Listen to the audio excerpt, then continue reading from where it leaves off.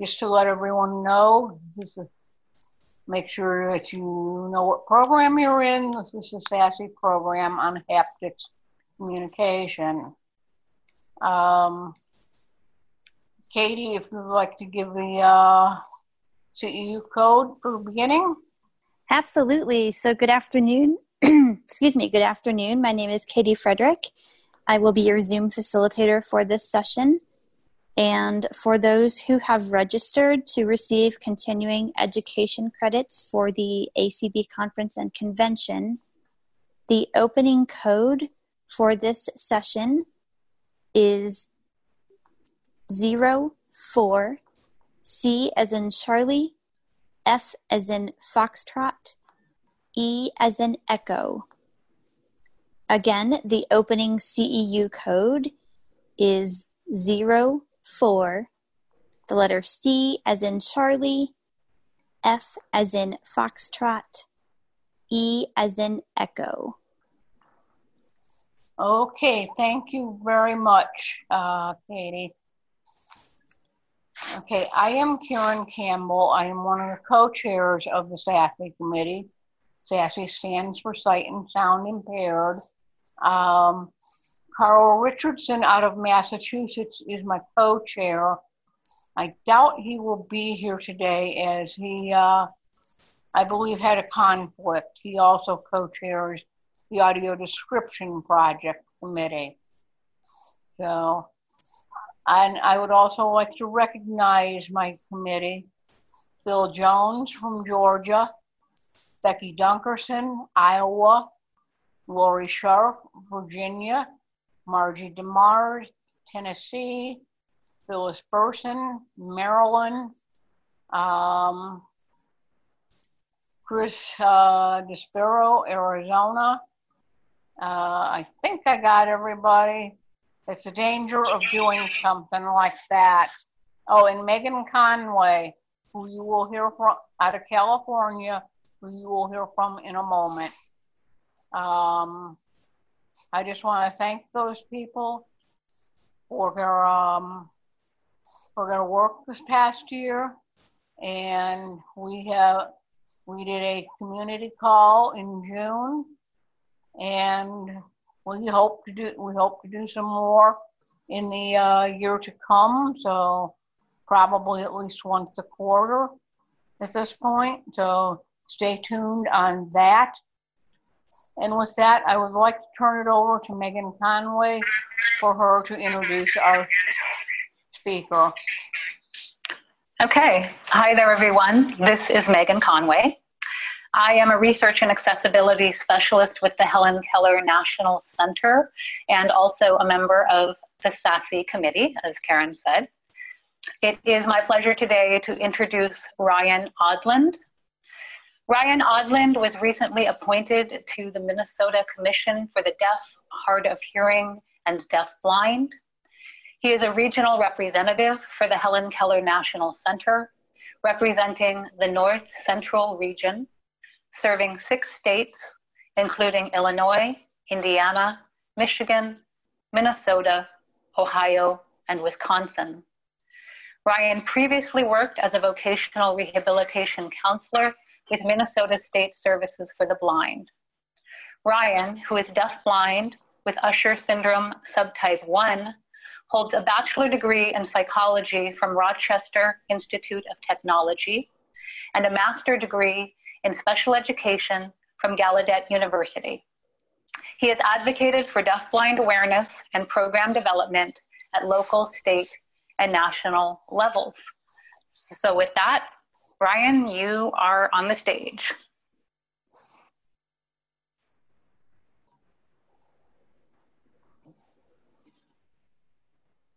Thank you, Megan, for that. I appreciate being here today to present to you all.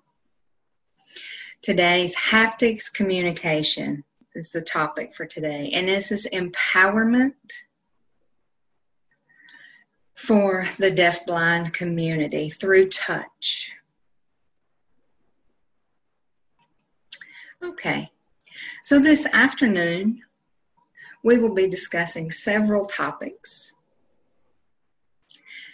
part of haptic communication and how it relates to a deafblind community, what the background is, what is the structure of how to use haptics, how to convey environmental information to a deafblind consumer, how you can relay the information subtly and allow the deafblind consumer to act on their own autonomy. They can make an informed choice through that information.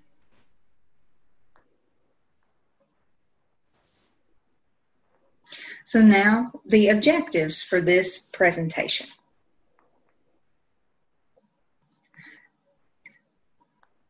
First, we will discuss haptic communication.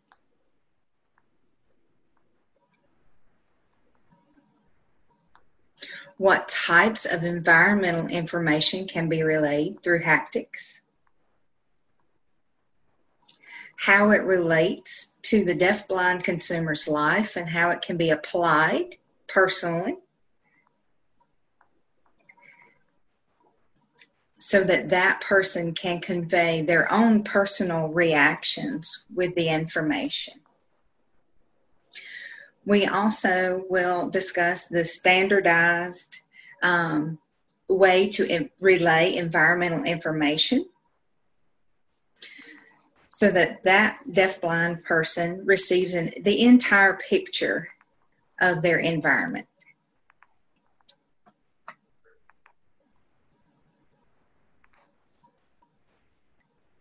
Now, in regards to access of their environment,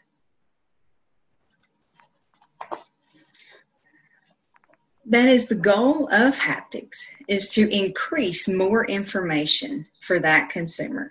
How much information they receive through exposure to haptics. Within the deafblind community, we know that vision loss decreases their level of access to their environment. And that's also true for the blind community as well. So we want to bolster that with haptics. When they have decreased information, we want to allow haptics to be able to build upon that and gain more of a solid link to their community.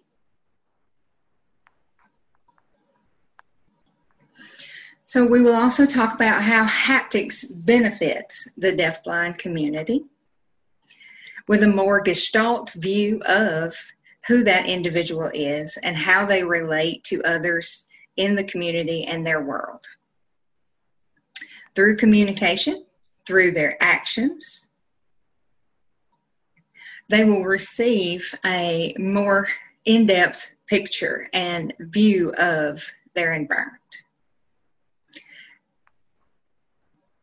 So haptics itself increases their autonomy or their self-esteem because they know more of the information in their environment.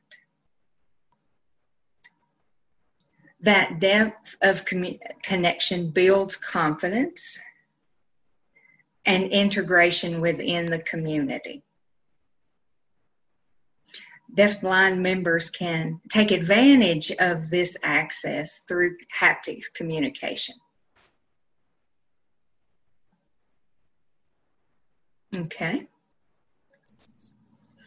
Also, one more, the last objective. It increases the conceptualization or in-depth knowledge that we gain through language and communication. When people are talking with their friends or peers or co-workers, they may miss the tone or the intonations of communication that are not inflected through voice. Those are often lost in interpretation and not necessarily conveyed in the vocabulary or the words. So without the access to environmental information, that person may lose part of the meaning of that conversation and not understand fully what the meaning was. Haptics itself can decrease that gap and lead to a fuller understanding.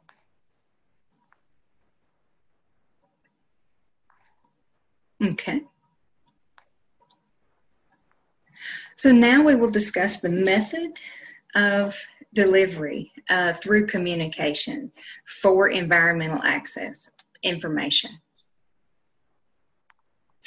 Deafblind people in general, and the blind community as well, even some of those in the hearing community,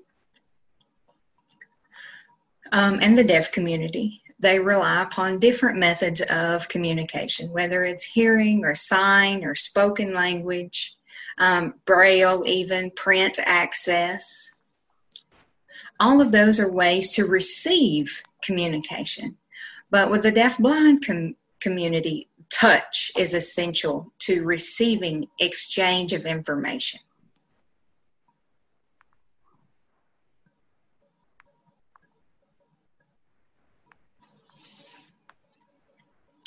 And also in discussing the benefits of haptics and the benefits of using touch, we will add several, I will add several of my own personal stories and how it's benefited my life.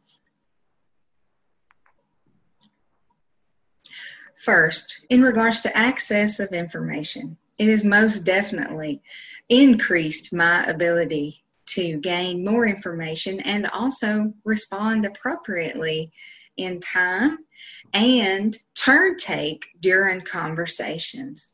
So, for example, the exchange and communication happens in real time, and I'm able to follow the conversation or the exchanges more fluidly. Haptics provides access to that connection and is the real heart of the exchange in learning environmental communication in real time, at that same instance when everybody else has access to the information.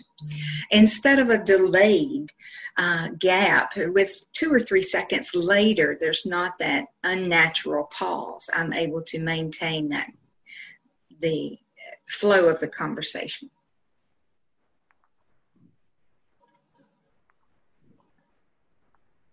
Also, the next benefit for that is the discrete capability of exchanging communication. People who don't have access to environmental information, they can glean from others, and somebody may interject into a conversation because they are aware of that visually. But a deaf-blind member might not be aware of that, and they would be left out of that exchange unless somebody touched them to cause the interrupt. So a haptic symbol can be used to deliver that information. For example, if somebody comes into the room or leaves the room, the deaf-blind person will be able to feel they have some control over the information being relayed in their environment. Thirdly,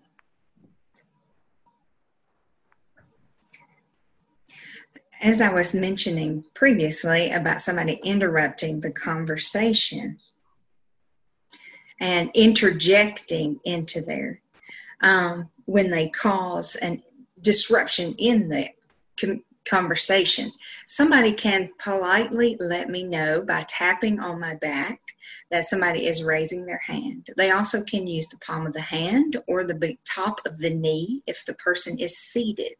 They can relay that information discreetly through one of those 5 areas of contact delivery. You have the hands also that are used through haptics. Fourth, another benefit for the deaf-blind community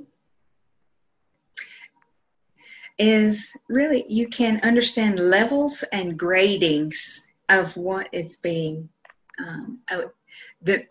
what is being conveyed. And this leads to a leveling of the playing field so that each person has the same access of communication at that time. They have the ability to control the information that they are taking in and also conveying. Lastly, another benefit is reduction in misunderstandings. Misunderstandings are important, and you want the conversation to flow. So you want to increase the level of content awareness and what in the context of the conversation, what the meaning is, the foundations for the sentence, and then what is conveyed during that conversation. In my experience, many situations that has happened. So the benefit of our connection, for example, with family and children, it increases awareness. It helps them understand, for example, my children, what to do and their behavior and their facial expressions, how they're acting with us. And then that explains how we respond within the environment. And that brings about an inclusive environment. Instead of just sitting back and waiting for the next thing to happen or the next person to say something to me. No, I am included in the conversation. So I'm aware of what's up, what's happening, and I'm able to make decisions as the father. So I feel that is a very important role for me, and I want to be fully involved in that, and especially those decisions as they relate to my children. That's one example. Okay. All right, the next slide I have.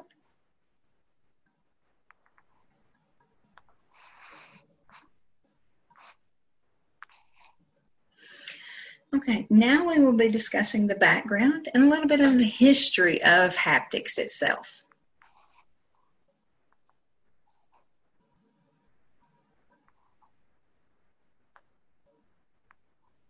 So during the time of humans itself, all humanity, I don't know really, the specific point in timeline when this was developed.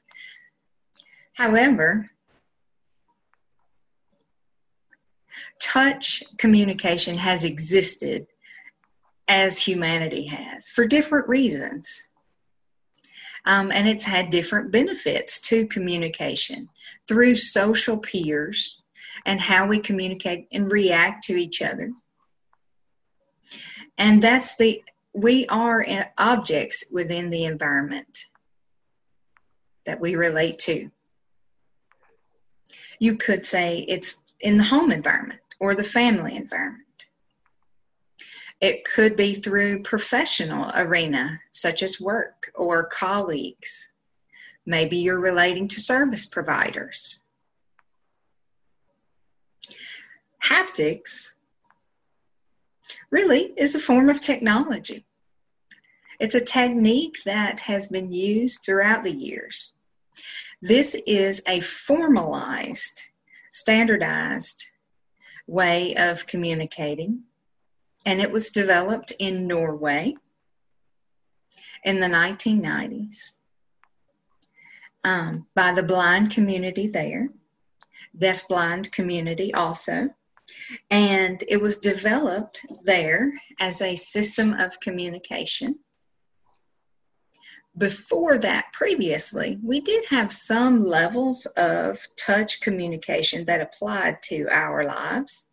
We had used for many years, several centuries, I would say. But we didn't have it concreted and documented until the 90s.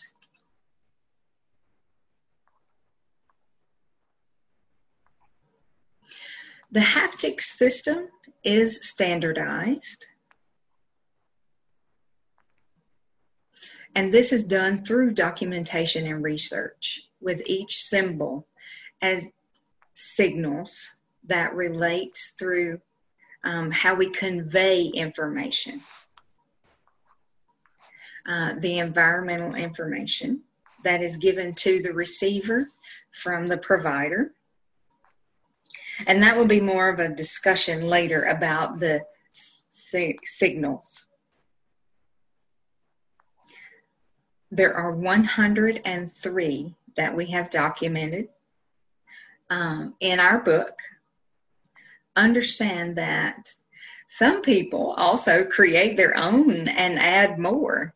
And those are different, customized to individuals, and they use that to benefit them specifically in their environment. The book has 103.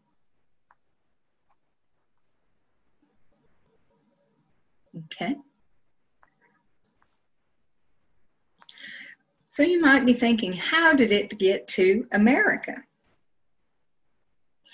The Helen Keller National Center helped bring it to America.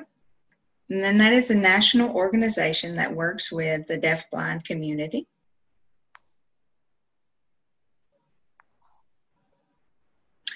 We started developing a translation of the haptics book into to fit American culture and the English language, and also incorporating ASL also. And we added our American values and unique things for language. We used money from a grant that Helen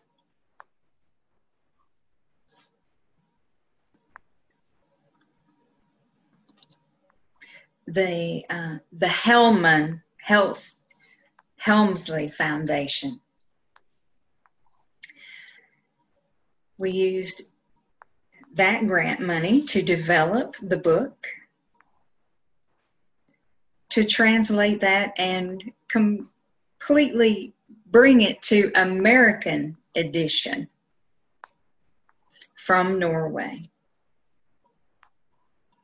The team from Norway came here and taught the group of 12 beginners, and these were trainers from Helen Keller. They themselves were deaf-blind individuals. And then we did a train the trainer model where we taught others. We used the book. It is available online through Amazon,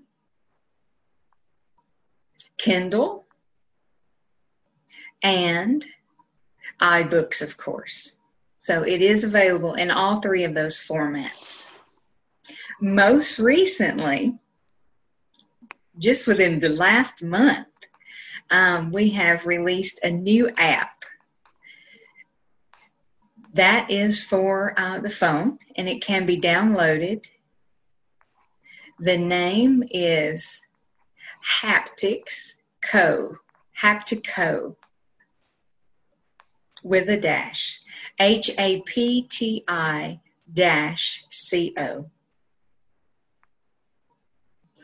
And that provides access to the signals, the information through haptics, how to convey that information. It's very exciting how it's evolved and spreading and growing more throughout our nation.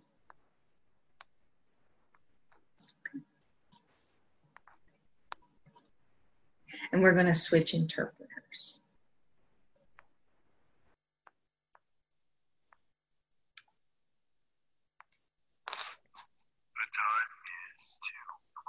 And Karen, while they're switching interpreters, we also... Go ahead, Katie. While they're switching interpreters, we do have a hand up. Would you like to take that now or wait? Let's see. I'd probably like to wait till the end of the presentation. Okay.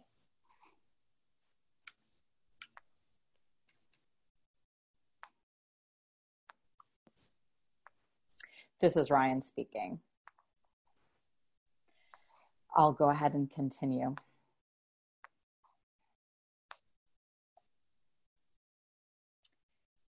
So as I was saying, we worked with the team from Norway to develop haptics, the translation, into English, as well as to create this book. Now, some of the translation examples, let me give you an example. In Norway, they would describe some of the signals, but unfortunately, the description didn't really fit with American Sign Language handshapes. They weren't commonly used in American Sign Language for people who were born deaf and are considered sign language users and perhaps lost their vision later. So, and as I'm sure everyone is familiar, there are many ways that deafblind people communicate. So there are a group of people who are ASL users that consider themselves deafblind. There are deafblind people who consider themselves oral and use spoken language. There are people who both use sign language but also use spoken English to speak. And we wanted to be able to provide information for people who were either born deaf and blind or went deaf or blind later in life. Because people have there's a different impact on communication if you are born deaf-blind as opposed to being deaf and blind later in life. And so when we were looking at the haptics, we were looking at the way that people understood language, whether they were considered signers as their primary mode of communication or whether they were using spoken language. So we found was that the way it was described in the Norwegian edition was confusing for the general. So we needed to make some adjustments in order for the American deafblind community who are going to be able to use this book. Now, as an example, the sign orange in Norwegian Sign Language is a sign where you take the palm of your hand and then almost with the other hand, you take your index finger and slide it across the palm of the other hand. In American Sign Language, that looks like worm, which we certainly did not want to confuse people by continuing to use that sign. So we didn't want people to use that sign. So we adapted those signs and use the sign, let's say, for orange in American Sign Language, which looks almost like someone is squeezing an orange to get the juice out. That's sort of the etymology of that sign. And so therefore, that made more sense to the larger population of American deafblind users that were going to be using haptics. Now, where we placed that sign for orange was on the side of the forearm, right? The side of, between your shoulder and your elbow, and squeeze it just as if you were squeezing that, that orange. I mean, you're not going to squeeze too tight someone's muscle for sure, but it is almost like you're squeezing an orange. So if you can imagine, these are the adaptations that were required in order for the American deafblind community to understand and more easily access haptics, right? We weren't going to continue with the sign that everyone knows for worm to talk about the color orange. That just would not work. So that's just an example of the kind of translation activities we had to do to create this new English language version. So we developed and edited it and made it easier for people to acquire the haptic system, to be able to communicate using haptics. People would be able to learn it at home and be able to use it at home. They would be able to use it in their workplace, maybe even at school and within the community. It really can be used in many different ways and in many different locations. Next, I'd like to talk about what haptics actually means. So let me get to the heart of what haptics is and who it is for. Haptics is a system. It is a system of signals. These signals provide information which relate to the environmental information. It can be with regard to emotions, perhaps color, shape. It can be about the location or the layout of an environment, such as a room. It can give information on directionality, whether things are to the right or to the left or moving forward. It can give you information on grading, whether you're moving ascending or descending. And also with regard to specifics of that, whether it ascends very quickly or whether it descends very quickly. It could give you information about whether temperature, whether something is cold or hot. There are signals that relate to animals. Some other signals relate to food and drink. And these would help deafblind people identify their environment and also make decisions about food.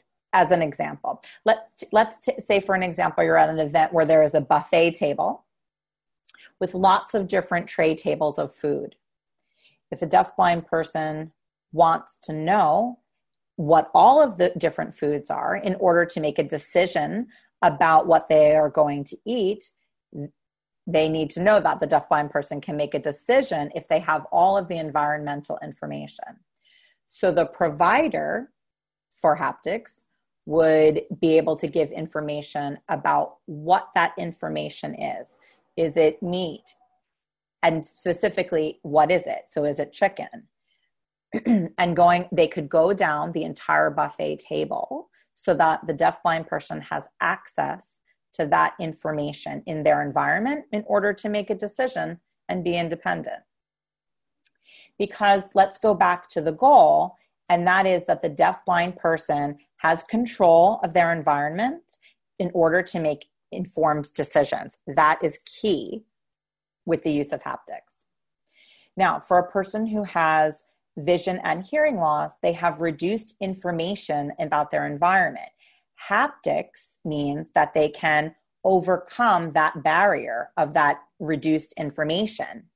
And that can allow the deafblind person to be empowered to make decisions about their life, from minor decisions like food to much, much more important decisions. But they're able to make all of those decisions if they have the information. So that's sort of the concept behind haptics and why it's there.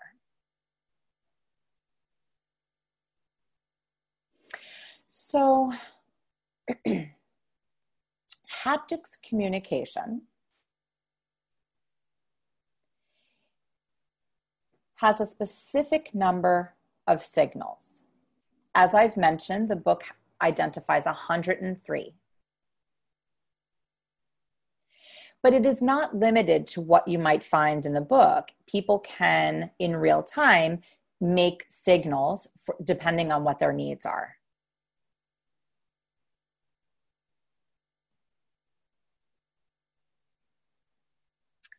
Haptics itself is structured. It is not abstract. It follows a system. So if you think of the rules of grammar in English, whether you're writing or whether you're using spoken English, there is a particular order that the words must appear in order for that sentence to be grammatical. That is true for haptics. There is a sequence to the signals. There are specific shapes of the signals in order to have a particular meaning about your environment.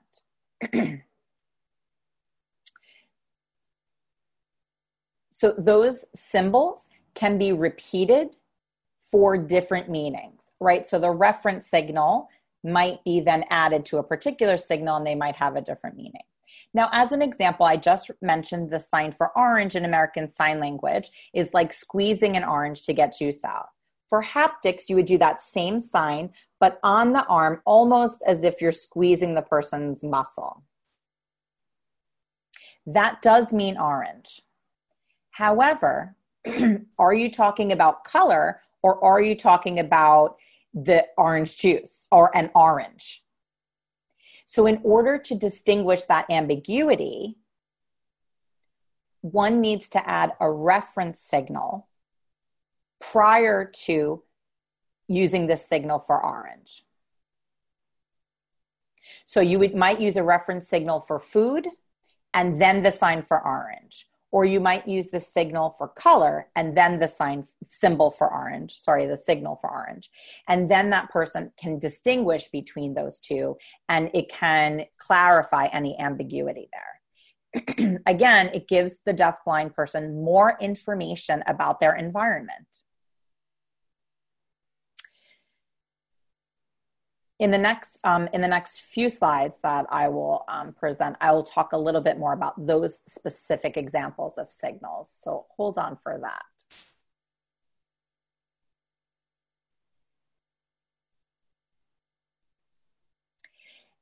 Once again, haptic is specifically about touch. They are touch cues, if you will.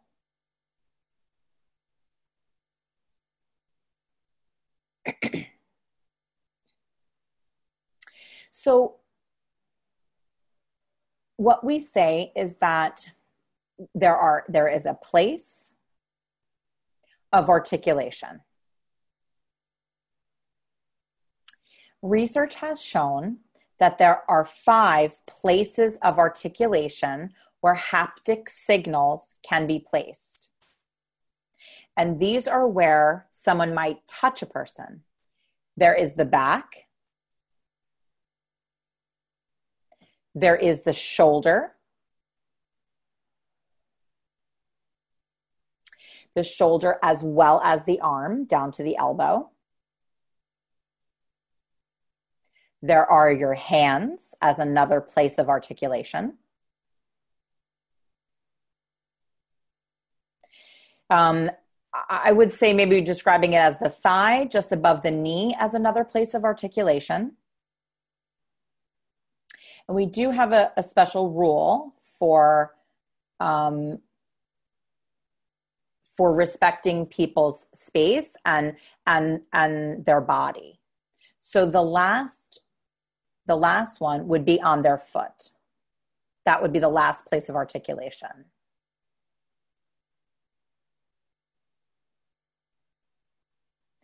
And these 5 areas of articulation are limited. Next, we have the hand shape. So what shape of the hands are you using? Is it a fist? Now, the place of articulation might be the palm of your hand, or it might be your shoulder, but what hand shape? Because it might be a different signal to put all your fingers out, like doing a high five almost, right? If you put that on your shoulder or that touches the palm of your hand, that would be a different signal. We have what is called the 3-hand shape, which is the thumb, the index finger, and the middle finger. You might place that somewhere.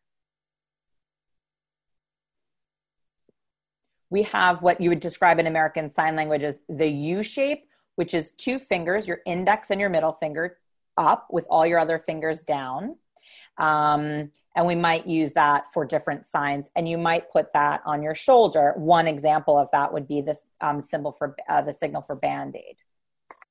So there are different hand shapes that one can use to produce haptic signals.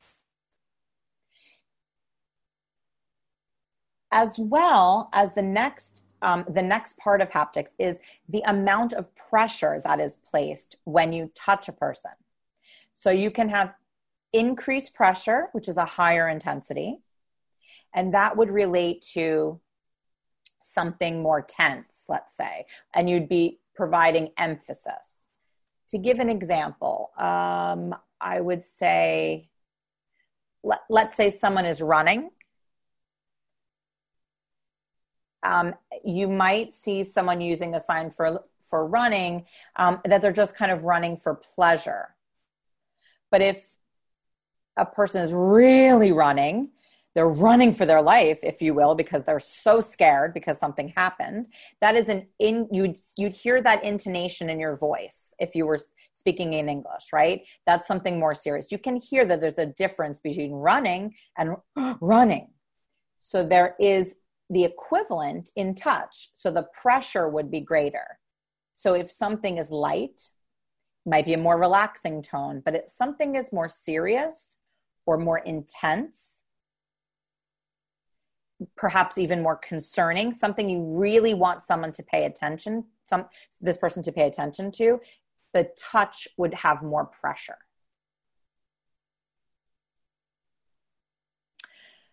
Okay, let me move on in my notes.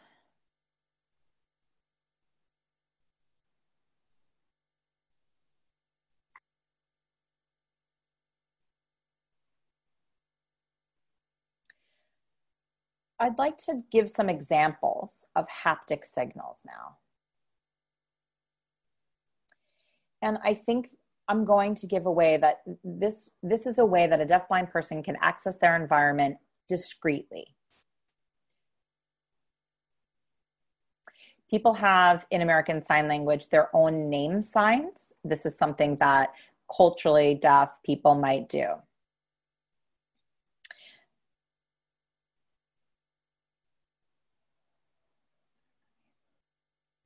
So with touch and with haptics, we also have signals that can identify the individual that you're communicating with or that is approaching you. So that's an example of how you use haptics. Another would be direction. Now, it doesn't necessarily have to be direction like moving, so I don't necessarily mean that, but just visually where one would need to direct any of the vision that they have, any of their vision, where they would need to move their eyes. So of course, this would be for somebody who happens to have some residual vision. They have a limited amount of vision. Maybe they have a reduced peripheral field and they can't see outside of that. And so you might use haptics to give them information. Let's say you're outside and there's a bird that's in a tree that's quite interesting. You would be able to get a signal so that the person could then know that their eye gaze needs to move in that direction in order to be able to identify where that bird is.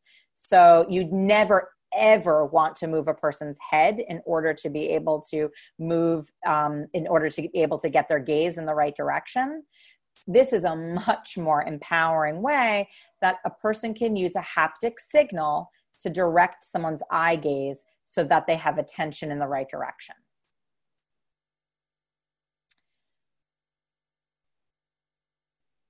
A third way that you could use haptics is for the amount, the size, or the volume of something. So we might go from the elbow to the shoulder with someone's hand on it. Let's say that your elbow would be that it's empty, whereas your shoulder would be that something is completely full. So you'd start at the bottom by your elbow with someone would use their hand. I don't know. Let's say you have your hand in like a karate hand shape, if you will, and your index finger is the one touching your other arm, and you'd go slowly up, which would suggest the intensity of something or would suggest that something is getting full, so that the volume of something is increasing. When would you use that? You'd let somebody know how much is left of something or how much they want, asking somebody how much they want how much you want their glass to be filled up to. So it's used for measurements, perhaps even in a science context. There are many uses for that particular signal. And once again, it helps deafblind people to be able to guide that process, right? So if they're adding sugar, let's say, to a cup of coffee, and someone's saying, like, I've added this much, they know when they can stop because they know how much sugar is in there. Another use of haptics is to be able to access facial expression, which we know is extremely important. Deafblind people, myself as a deafblind person, I want to know whether the interlocutor that I'm engaged with is smiling, is crying, has a frown, has a face that looks angry, right? Because we don't want to continue making a joke, let's say, if a person has a face on that makes them look angry. You don't want to, I think that would only make someone angrier, you would think, right? So as a deafblind person, that gives you information about the environment, and you might say to yourself, you know what, I gotta chill. Stop with the jokes, Ryan, stop with the jokes. Okay.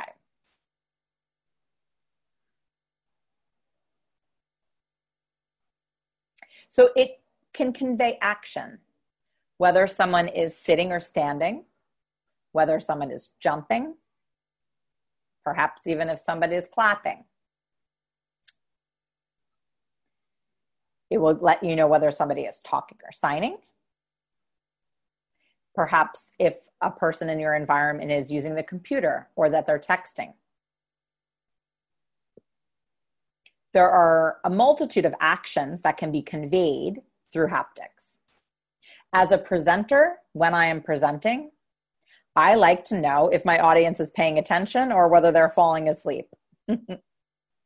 I want to have that information. I want to know that my audience is paying attention.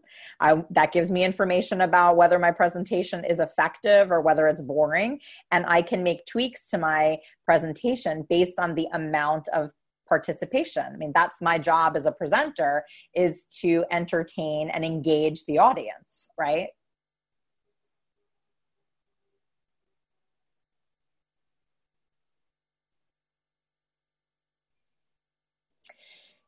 Another use for it, setting up the logistics in a room.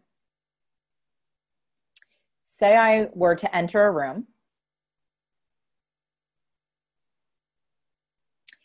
Perhaps I'm at an event I have not been to before. I would like to know how the room is set up. Are the chairs set up in a circle? Are there many tables that are round and are set up individually in circles? Is it a classic situation where there are rows and rows of chairs, almost like pews at church? How many chairs are there? I want to know what the setup is. I'd like to know how many people are already sitting, because perhaps I want to sit next to a friend, but when I get there, I don't know who is there. So I want to know who's already in the room. My provider would be able to give me that information if they were to recognize who's in the room. If not, they might be able to give me a description of the people in the room so that I can make a decision about where I want to sit, right? So a provider can actually draw the logistics of the room on my back and give me that information so that I can make a decision about how I will engage in that room.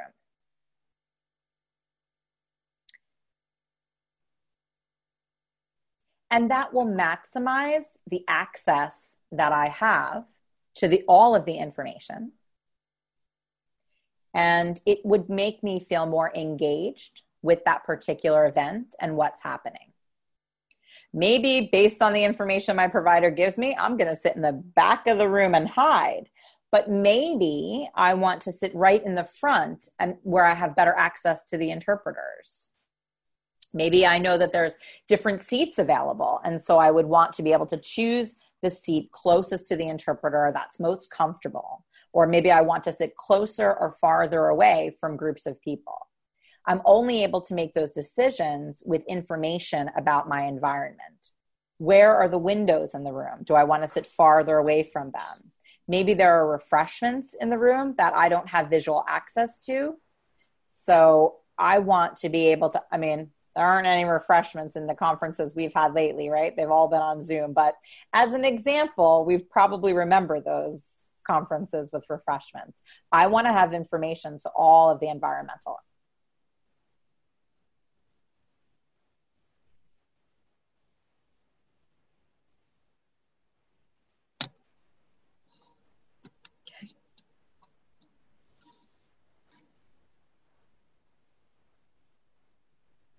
Okay.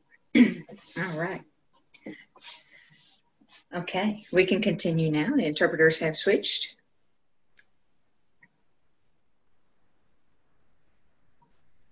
So this has been a general overview, the big picture of haptics and what haptics can do for the deafblind community. There are many, many different ways to use haptics and to take advantage of that full information to bolster your access within your community.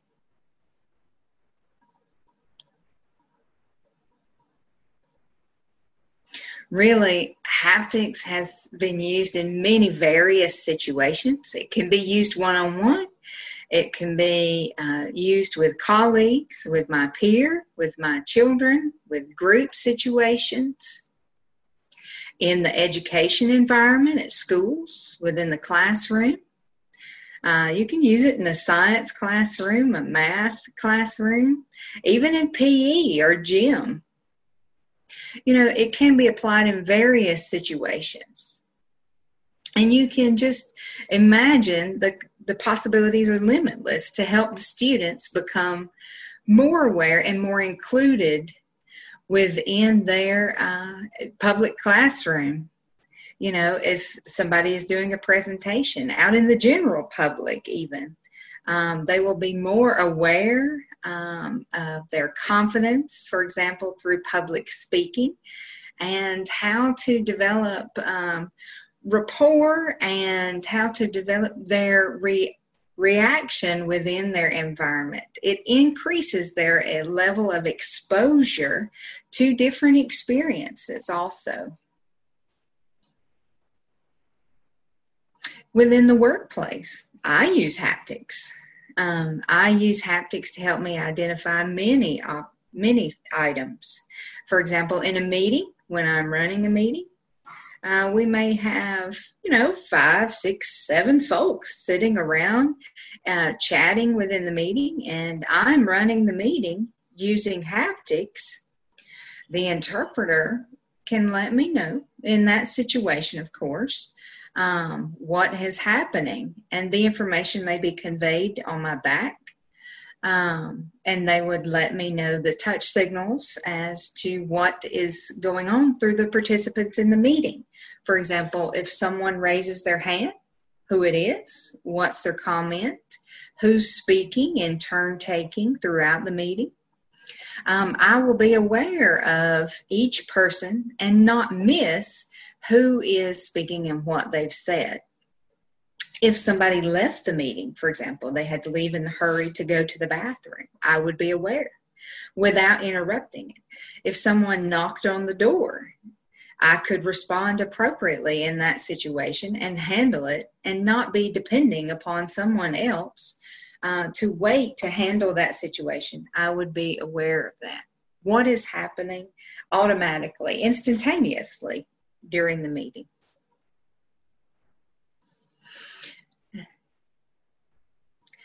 Through social events, we would be able to have access through haptics. I've used haptics through events within the community. What's happening, who is in the community or who is in that environment, who is in the room during the event. I could take that opportunity to chat with that person through sign language or, using spoken language and be aware of that conversation. the provider would be able to be behind me and let me know the information, and I could react appropriately, whether it was through shock or laughter or, even sad eyes or a smiley face. I would be able to be included fully in the dialogue. One-on-one, you can use haptics to increase information while you're talking. For example, instead of stopping the conversation, for a person who's fully blind, possibly, and they can't catch the facial expressions of the conversation. If the person was talking and then the other person within the dialogue was slow to respond and was droning on, they wouldn't be aware of what's happening and wouldn't have the whole story. So they would miss part of it, whether it was the joke or they wouldn't know of the misunderstanding of the other person's facial expressions during that exchange.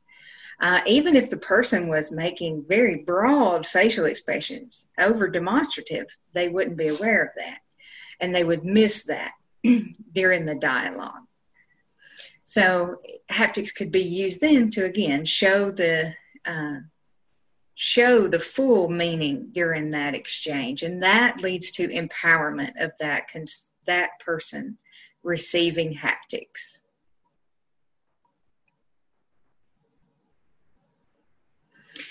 And we can discuss the roles of the exchanges and how that works. So during the haptic exchange, there are two roles. There is a provider and then the receiver. The deafblind person tends to be the receiver. They are getting the information conveyed. The provider relays the environmental information. It could be a friend. It could be a family member. It could be a support service provider or an SSP. It could be a, personal care attendant or assistant. It could be an interpreter. Understand, though, the interpreter is going to be focused on the language communication, interpreting from ASL to English, not necessarily 100% to haptics at that time. The role is different. But they could add haptics because that makes the exchange a little bit easier during that communication. And it places the person on the same level in the communication exchange. And it helps the topic be conveyed. So again,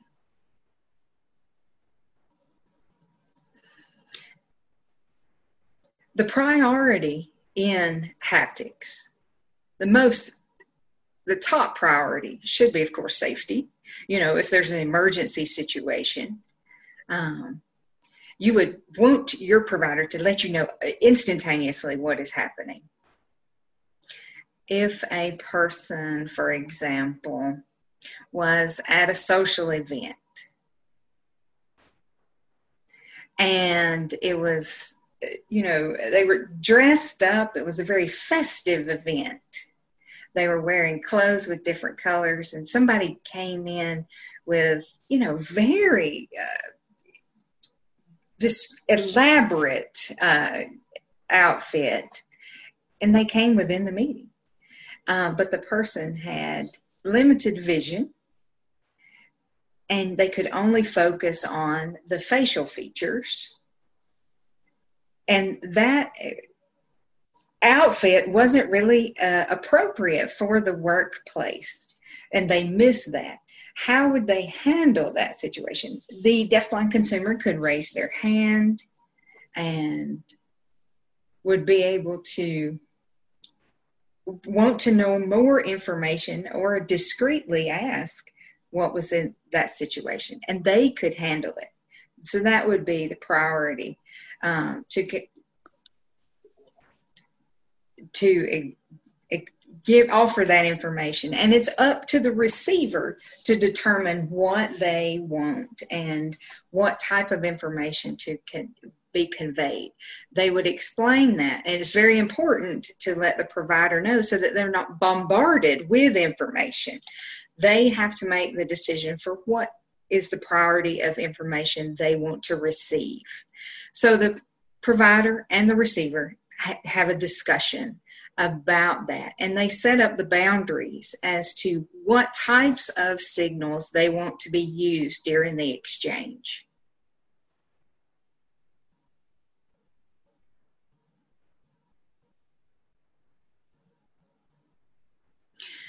So the key for communication is to have a partnership for the provider and the receiver to work out and work in tandem and have a discussion of what they will require and what are the reference signals that they will be using during that exchange.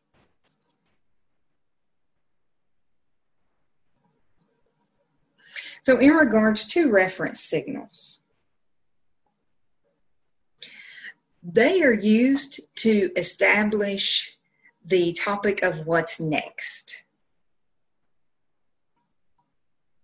There are 9 reference signals.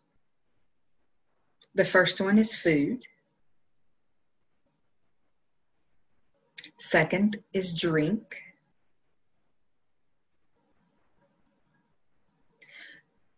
Thirdly, we have emotions. And then letters, printed letters, like the alphabet. You also have numbers. Number 6 is a personal identifier. It's used to explain the person's body shape or hair color, or, if they have a broad mustache or if they're wearing glasses, those characteristics of personal identification. Number 7 is grouped with animals. And then 8 is within the room layout. And then 9 wraps up with colors. So those are the 9 reference signals.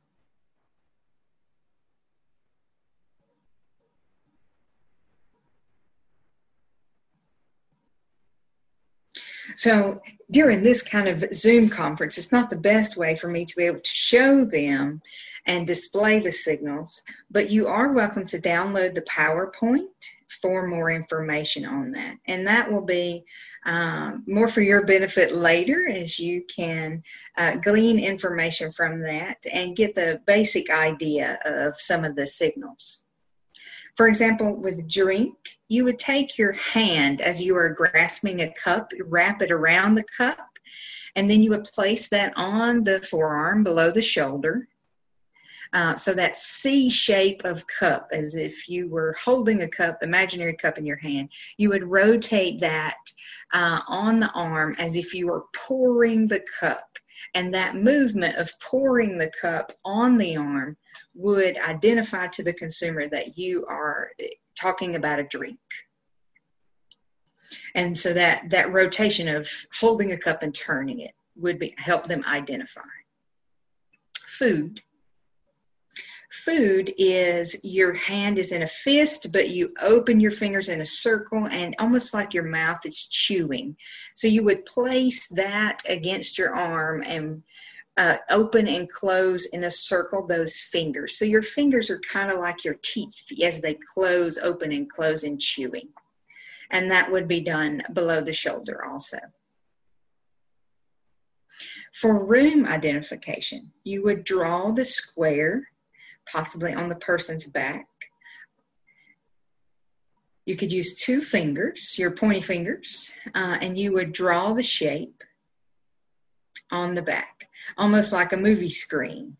And you would draw that starting from the beginning at the base of the back, below possibly the bra line, and go up the back with your 2 fingers to draw a big square or rectangle.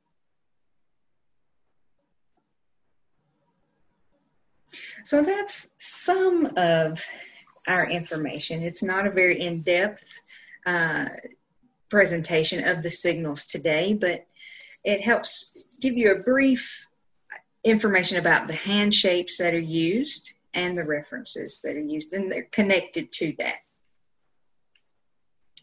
Let's see. Oh, sorry, I had a light flashing. I think I have an alarm going off during the meeting. Sorry about that. That's interesting. Okay, so let me back up. And also with directions. When in relation to left, right, or straight forward, the hand shape would be a flat hand, and you would use the side of your palm. You could use that against the back or in the direction. If you are walking with a person and you want them to proceed to the right, you would use that hand across their back or across their shoulder to move them in the direction. So it would be towards the right or towards the left. You would do the same flat hand on the side of the index finger. And you could do that straight forward for them to maintain the path in going forward.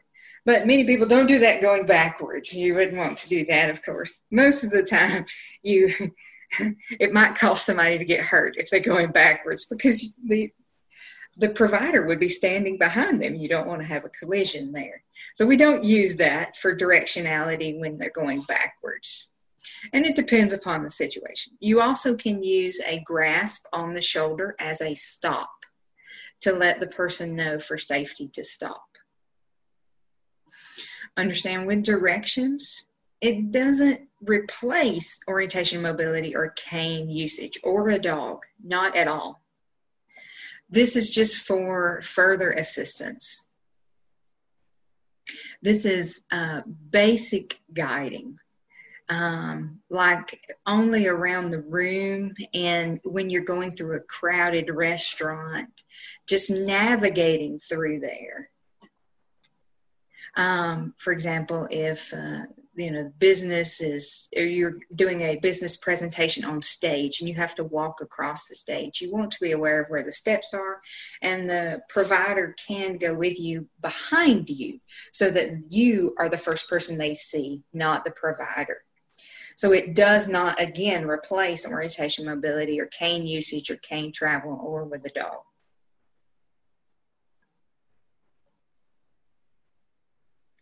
Okay, this is Karen. If we could, I hate to do this to you, but if we could conclude, I would like to be able to take a few questions.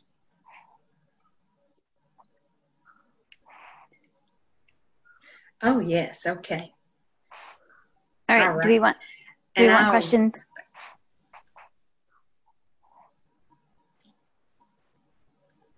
We have several hands. Okay. Let's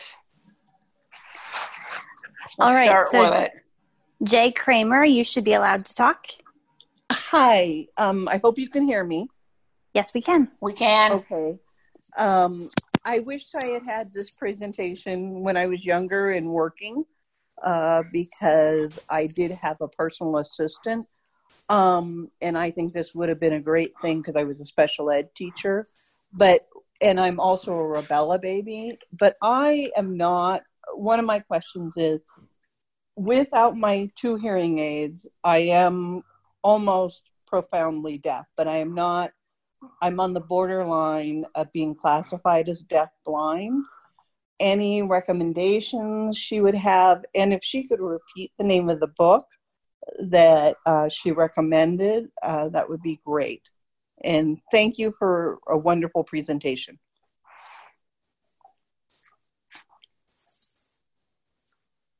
Sure. This is Ryan speaking again.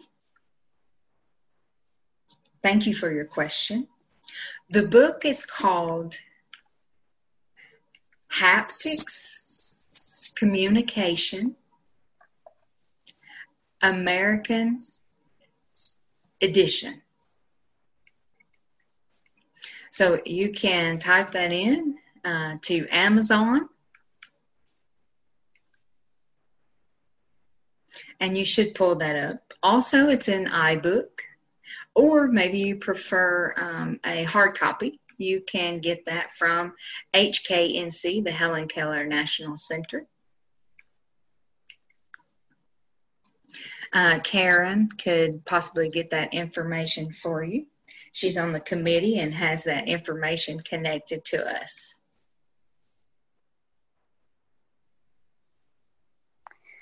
All right, Linda, you should be unmuted.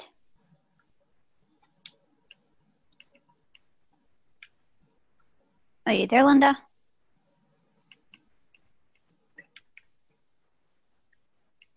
Hello. There you are. All right. Hi. I'm really new to this everything because I was born legally blind. I'm a low partial, and I lost my hearing. Like I'm in my early 70s, and I lost my hearing, a lot of my hearing, in my 60s, and so I don't know where to start with this. I'm from Massachusetts, and I'm a client of deaf blind, DBCAN, deaf blind. Hello, I got to turn my speech off just a second. There. Hi. Okay, so what I want to know is, I feel completely lost a lot of times, not seeing what's going on, not hearing what's going on. People don't want to repeat things. And I'm in my 70s. Is it too late to learn how to use this technology, and how much does it cost, et cetera? And how do I, if you would email me my answers if there's no time, I'd appreciate it.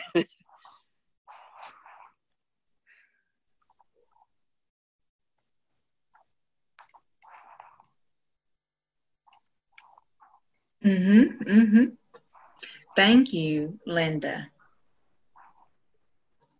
Really, the biggest question I think here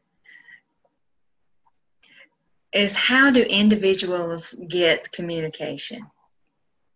And what is the impact on their lives? It's so different at times.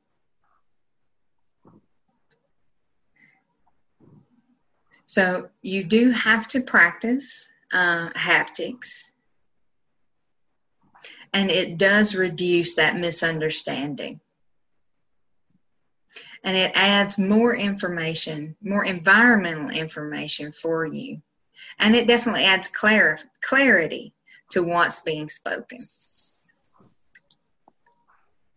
It also bridges the gap and includes others in the communication. We're able to follow the context or the content more more thoroughly and through language.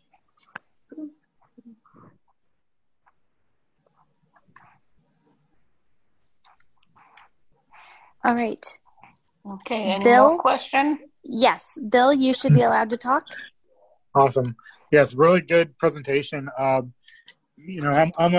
blind myself, but also know an M, and I work around a lot of people who are deafblind, and one thing is when we switch between SSPs and things like that, I was wondering if there was a good way of creating a way to say, okay, hey, this is Bill taking over. We all have our ASL sign names, but that doesn't really transfer especially when you're just going on the back, like, okay, this is what's going on.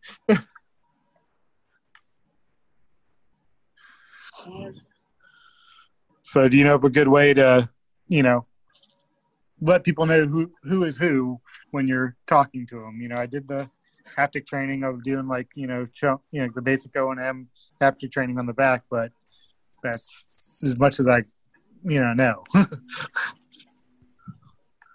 Thank you. This is Ryan. Thank you for that question. There are many different ways to identify who is talking and who is in the room, and conveyed on the layout is one way. You can point to individuals on the back after the room is laid out, For example, you draw the, person sitting at the table across from you. And then you would refer to that reference point if it was on my left or my right. The provider would let me know that point of reference, and then I would know from that time who is speaking, where I am, and then the person to my right or to my left would be the person speaking next to me. And they would follow through and use that. Use that option, or you could use the person's initials and you could write those on the back through like print on palm, except for you would draw the letters on the back. For me, it would be an R and an O. They would draw on the person's back to let them know when I was talking. And then they would use their finger to draw R-O, and then the person would know, oh, there's Ryan again. He's talking. So you would want to ask the receiver what method they prefer. What's the best approach for them to identify who is speaking in the environment? All right. And Karen, that's all we're going to have time for. Sorry, that's a short answer. Okay. I'll get that from you in a second. I want to thank Ryan. Ryan, I want to thank you very much for this presentation. It was informative, and hopefully people got something out of it. With that, all right. With that, Katie, ending code, please. Absolutely. So the ending code for today, for those of you receiving CEU credits, is the numbers 5352, the letter A as in apple. So again, that closing CEU code for those of you who are registered to receive those credits is 5352, the letter A as in apple. And thank you all so much. And thank you, Katie, for facilitating. Absolutely. Have a great day, everyone. You too.